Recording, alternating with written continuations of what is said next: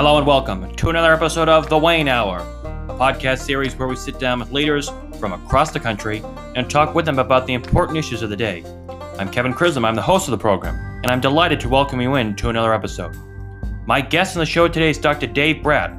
Dr. Brat served in the U.S. House of Representatives from 2014 to 2019, representing Virginia's 7th Congressional District, and he currently serves as the Dean of the School of Business at Liberty University. And he joins us on the show today to talk about his career in Congress, about Virginia politics, and the current state of our great American Republic. Thank you for listening to another episode of The Wayne Hour. You can subscribe to the show on all major podcast platforms, including Apple Podcasts, Spotify, and many more. Thank you.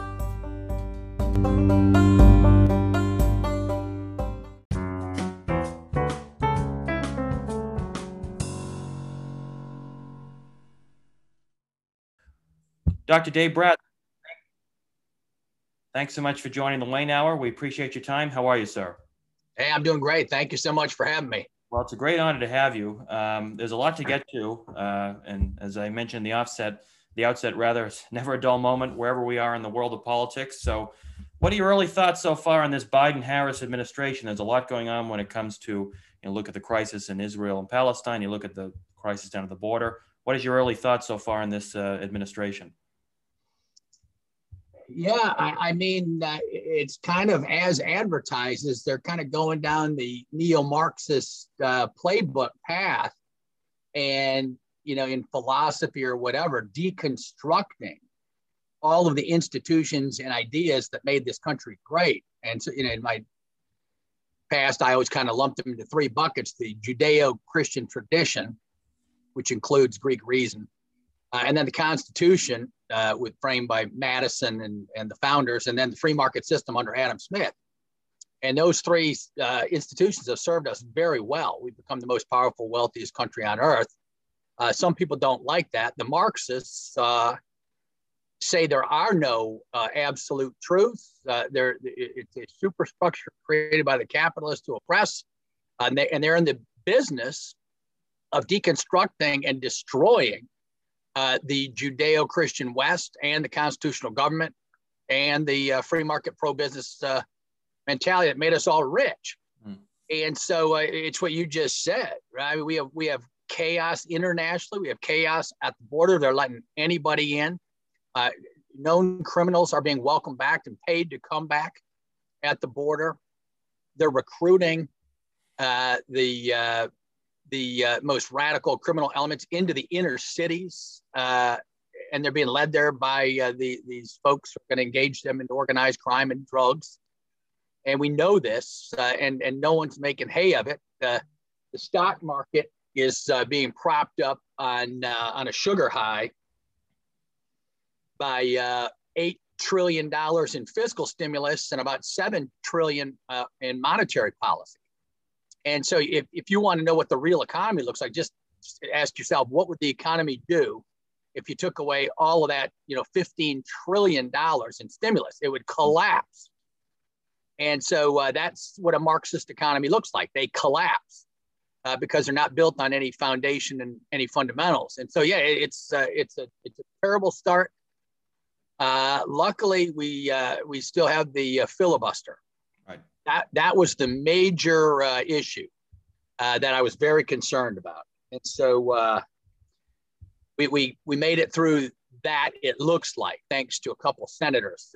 But without that, boy, Western Civ would have been greatly challenged. Yeah, certainly. What do you make of the role of Kamala Harris as the vice president? She's been tasked to lead the border. Where she hasn't even been down to the border. She usually meets with world leaders even before President Biden does. Do you think she's really the one calling the shots in the White House right now? Not really. I think that they're probably preparing her for that type of role. So she's, does some cameo appearances, meets with world leaders. But there's the far left in the background that paid for the election, et cetera. They're running things. And, I was even on the Republican side, right? We tried to save $40 billion we were paying to dead people when I was in Congress, and we couldn't even do that. right? It's what you call the giant Excel spreadsheet in the sky. Right. The revenues have come in. If you're going to take away 40 billion, you're taking it away from somebody. And I'd go back home and the guys say, hey, what about a balanced budget deficit? And I was like, we can't save 40 billion. We're paying the dead people. You think we're going to do 1.1 trillion? Right. I don't think so. Right. So, and the Dems have it obviously perfected, and they're no longer liberals. I mean, that's an important point. The people in the background are no longer John F. Kennedys, right? They're radical leftists, and they're driving the train, and it's going off the tracks on purpose. Right. Not many Joe Manchins in D.C. or no, right. Exactly right. I want to ask you about 2024. It's right around the corner. It seems as though everyone loves to talk about it. So first of all, I want to talk about the Democratic side. Joe Biden in 2024, what do you think? If you're a betting man right now, do you think he runs? And if so, do you think he has a good shot to win?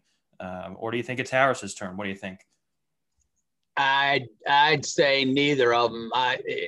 To be the most powerful person in the world, I think you're going to get a stable of candidates running on that one, right? Whether either of those two are running or not. But I can't see Biden doing it again. And Kamala, if she didn't get any polling in the first place, and so they know she can't win a general out on her own leading the ticket. And so I'd expect. I haven't given that one much thought. I don't know who the personalities they have are strong over there, but I doubt it'll be either of them. Right. I mean, you hit the nail on the head. You look at a lot of people forget that Kamala Harris did run for president just a year ago and bombed. She got out in December of 2019, didn't even make it to Iowa. So there's not a lot of stock in there. And let's talk about Republican side. You look at President Trump. He's been very active, obviously, wanting to win back the House and the Senate for the Republicans in 2022. You look at someone like Ron DeSantis, the governor of Florida, his stock is rising. First of all, President Trump, do you think he should do it? I think deep down he wants to do it, but the question is, what does he want to go through another campaign? What do you make of President Trump's role in 2024? Do you think he should launch another bid for the White House? Yeah, I just don't get the sense he's going to do it. He may surprise us all. I think he's keeping the intensity up, going around with the talks and keeping the base fired up. And he clearly wants, a legacy of his regime because he single-handedly tore down the deep state. It's exposed. That doesn't mean it's been fixed at all. Right. But he exposed the FBI. He exposed the corrupt CIA, the State Department. All of our major institutions were just decimated, and he showed all that. So, that some people get on him for this or that, but that in itself is a major contribution. And then because of the power he has over social media, et cetera, the election is now being looked at with increased scrutiny and all the rules of the game there. And we'll see what comes from all of that. So I doubt he's in. And then after that, it's Trump's party. The polling looks like it's 60 to 80% Trump. And so, DeSantis fits into there. Pompeo fits into there. Pence might make a run at it himself. But I think it's more Pompeo, DeSantis. And maybe that could be the ticket. Pompeo, DeSantis, DeSantis gets it next. Certainly. You look at someone like Nikki Haley, who said she wouldn't run if Trump were to run, which I thought was an interesting comment. And you alluded to this in your last comment there. Do you think if a moderate was to run, such as a Larry Hogan in Maryland or someone, what's their chance? We looked at last time with Jeb Bush and even before it was Trump's party, they floundered. So I would say at this point, there's no chance for a moderate Republican in your mind, correct? No, I don't think so. And that, we're kind of following the mainstream media lingo. Even they're saying, moderate Republican. What a moderate Republican is a Republican who doesn't follow the Republican creed. The rhino. I was considered some winger because I believed in the Judeo-Christian tradition, the Constitution, and free markets, right? And I voted against trillion dollar deficits. And so the moderates, I'm friends with a lot of the moderate guys, but they're called moderates and we're called wingers, and it's just all a caricature by the mainstream media that sticks even in our language. But the people that follow the Republican creed that you have up at your state level in Virginia, we have a six-fold Republican creed. I ran on that creed in my primary against Cantor, and I said, "There's nothing wrong with the creed. The only problem is no one follows it. Right. Creed's great," and so I ran on it. I kept my word, but you stick out like a sore thumb if you do that. Certainly. Now, even before we get to 2024, I want to talk to you about 2022. Obviously, a huge year for both sides. The Democrats are looking to retain their majorities, and the Republicans looking like they want to get the Senate back and get the House back as well. What's it going to take for Republicans to do both those things in your mind in the next year? Yeah, well, I think they'll win back the House and maybe the Senate, but the House probably by a good margin, and then hopefully the Senate. And I think ironically, I think there's going to be some unity for once on the main themes. If you ask where people are on China now, it's a totalitarian surveillance state. And so I always, my libertarian buddies, I have libertarian leanings. And I'm like, yeah, you're free. I'm free. Everybody's free. You're free to make your mind up whether you want to trade with a totalitarian surveillance state that's torturing its people right now. And, so you're free, but that doesn't mean you have to exercise free trade everywhere and free movement of everything and everywhere. Right. And so it's interesting that we kind of have a unity now on the China thing, on the border thing. Trump was pro-business on the tax cut piece. The fiscal restraint, Republicans haven't shown any evidence. That's a weakness, but I don't think the voters are going to be expected. I think voters will expect people to come out with some sane statements about voter irregularities. They're going to want some statements on that. And then on the COVID virus, the origination of that, I think the base is going to be dying to hear how people weigh their remarks on that one, because that'll tell you a lot, right, whether they're willing to fight for the United States or not. And but I think there will be, in the end, a remarkable unity, and the people that answer those things the right way will get elected. Mm-hmm.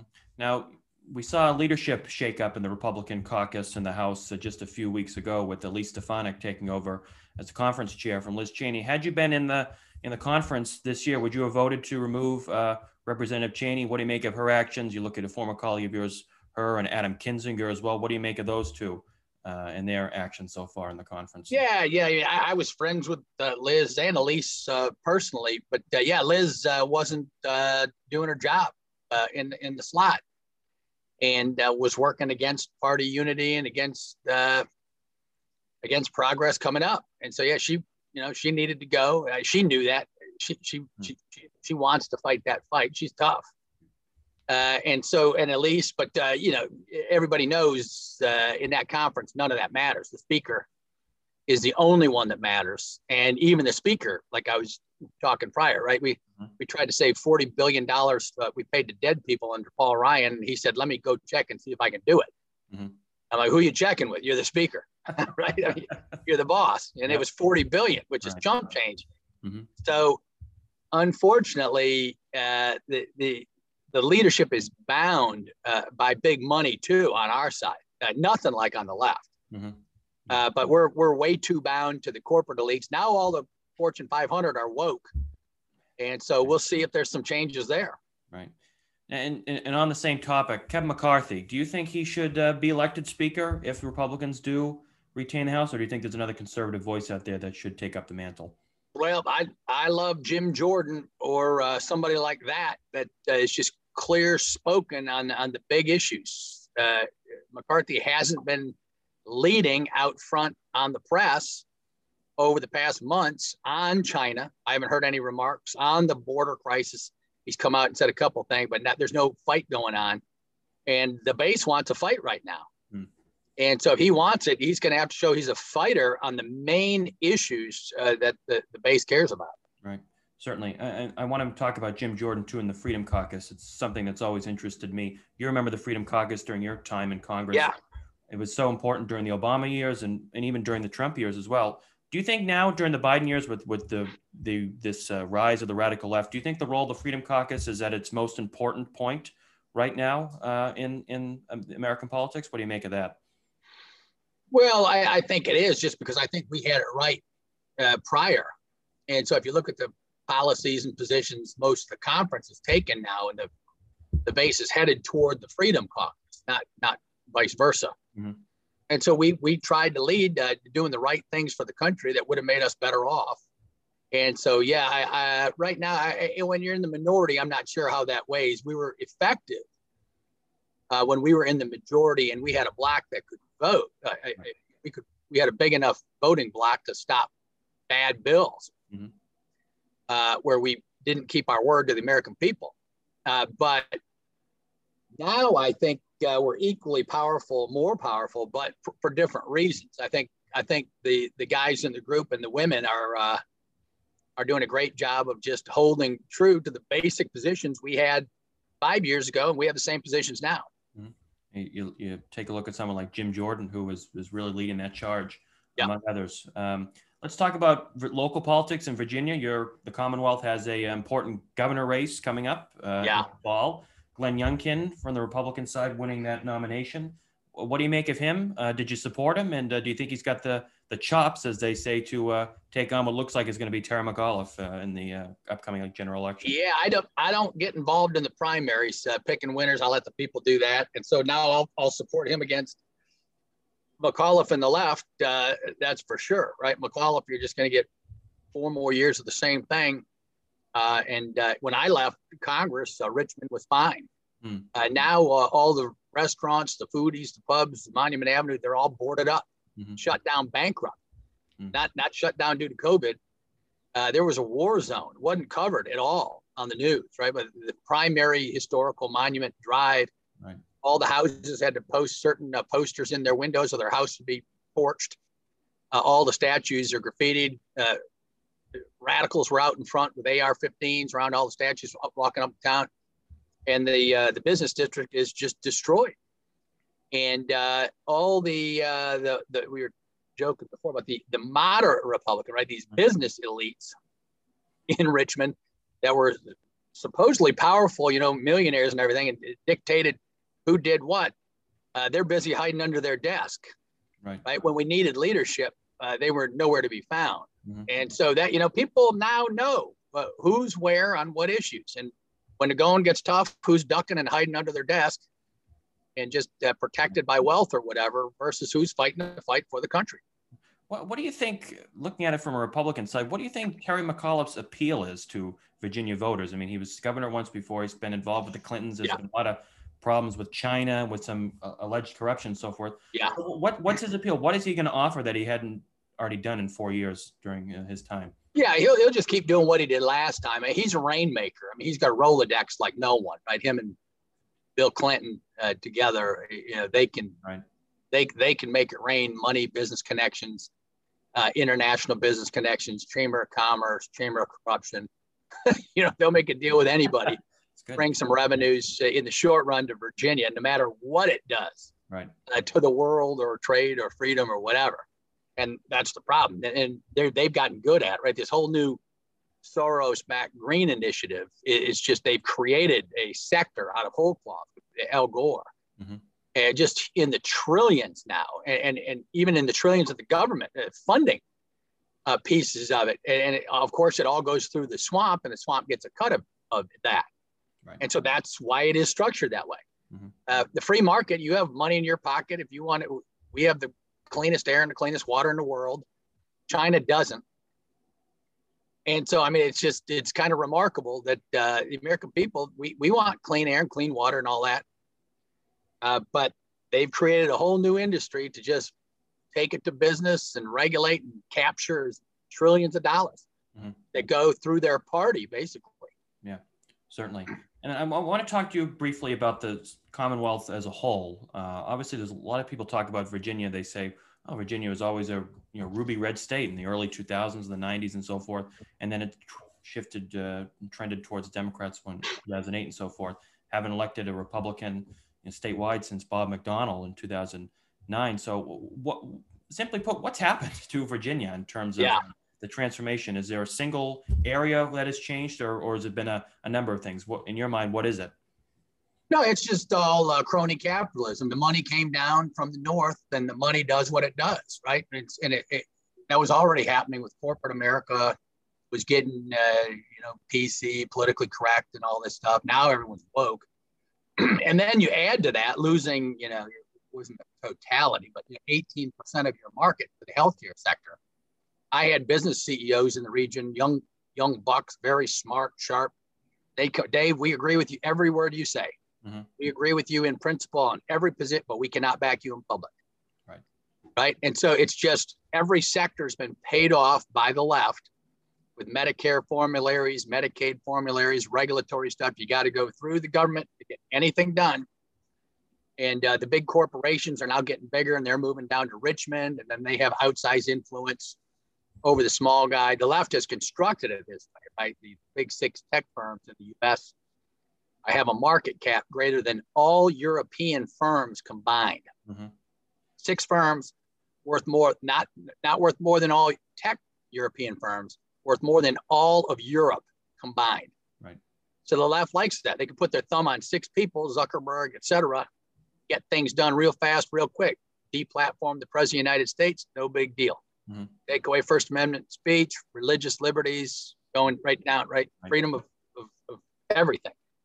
And that's what's coming. And then they have the gall to make the accusation of fascism. Fascism requires a big state. Mm-hmm. I want a small state, right? They want a total state, and they're well on their way to capturing it. Not through just a straight up socialism, but by regulatory fiat. They own everything now. Right. They can basically run everything, mm-hmm. and that's scary. It is. My guest is Dr. Dave Brat, former Virginia Congressman and the current dean of the School of Business at the great Liberty University. Dr. Brat, we're running out of time, but I wanted to ask you just this final question. When my listeners heard you were coming on the program, they know you from obviously a few years ago when you knocked off Eric Cantor in the big primary win. Take us through the early stages of that just briefly. Why did you decide to get in the race? And then obviously when you decided to when you were given the win there, take us through it. What was the whole experience like, really? Yeah, well, I went to seminary, and then I did a PhD in economics and taught at a liberal arts school, and then worked in the state government underneath the ethical Baptist CPA accountant who was head of the Senate Finance Committee for 7 years, and got to know what it was like. He said, "You want to run for my seat maybe someday?" And I said, "Yeah, I'd love to." Then the machine said, "No, you can't do that." I was like, "What?" I didn't read about this in democracy in the 8th grade civics. So I waited a couple of years, ran for a lower seat, run for delegates. No, you can't. The machine said, "No, you can't do it." They arranged it so 4 people voted and put a young son of a gazillionaire in there instead of me. Mm-hmm. And a couple other things happened that if I told you, you wouldn't even believe them. So atrocious. And I said, "Who's the head of this machine?" And they said, "Well, Eric Cantor's the head of the machine." Mm-hmm. And he's never here. And he's bundling money up in D.C. for everything under the heavens. And I said, "Well, I don't like this, the way this thing's going, so I'm going to run against him." And everybody just died laughing, right? I called guys from have you read Don Quixote, Brat? Are you nuts? But it was kind of the glimmers of what's happening now. The base and the average person just said, "It's broke. This thing's broke already." They could see the money problem. And they put me in pretty big. I won by 10 over Cantor, and then 15, and then 15, and then lost by 1.5 to Spamberger. Right. And there, that election stuff is fascinating to me. To have a 16.5 point swing in politics, I'm watching as I learn about elections. Mm-hmm. And then the next guy, one of my friends, Freitas, runs for the seat and loses by exactly 1.5% as well. 1%, you don't need a recount. Mm-hmm. And the Dems, that's what gets me a little. Is they go always just over a little bit. Yep.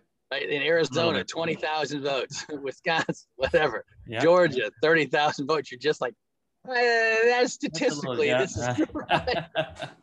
So I'm just, I'm not saying anything, but I'm just keep my eyes open. Exactly. Right? It's eye-opening. Yep. That's a quick, and then I had every news corporation in my front yard, CNN and Fox and every truck. And I was going out to get my hair cut. They said, "We got a question for you, minimum wage." And I said, I'm going to go get my hair cut. Yeah. Front page of the paper the next day. Brat says he's totally unequipped to answer policy questions at this time. Unbelievable. And that's that. From there, it's all what you all know. Certainly. You can't make it up. Certainly. a tremendous accomplishment, and you're known nationwide for it across, not just in Virginia. So I appreciate it. It was great. It was great. It was a true blessing. And the people that supported me are just a true blessing in my life still to this day. Sure. So now you're at Liberty University, and a lot of people say about Congress, why would anyone want to run for Congress currently with the dysfunction? Right. Do you want to do it again, or have you thought about future plans going back there to DC? What do you think? No. Last time I had several inklings in religious speak, but this time the clouds would have to open directly with a large voice booming. Obviously, I would answer yes. But short of that call, right? I love it at Liberty. I get to do a lot of what I was doing. Right, I get to study the politics and do business and do some speaking out here like this kind of thing. Work with students, which I love. And the religion and the theology and the philosophy, that's my whole life background. So I'm at home. Yeah. Well, Liberty is a great institution. So many have come through there. Great successes. So Dr. Dave Brat, we so much appreciate your time here in the Wayne Hour podcast. Come back and visit us anytime. Great discussion on a whole host of things. And we appreciate it. Great podcast, brother. Keep up the good work. God bless. Well, take care. Thank you. Bye-bye. You bet. See ya.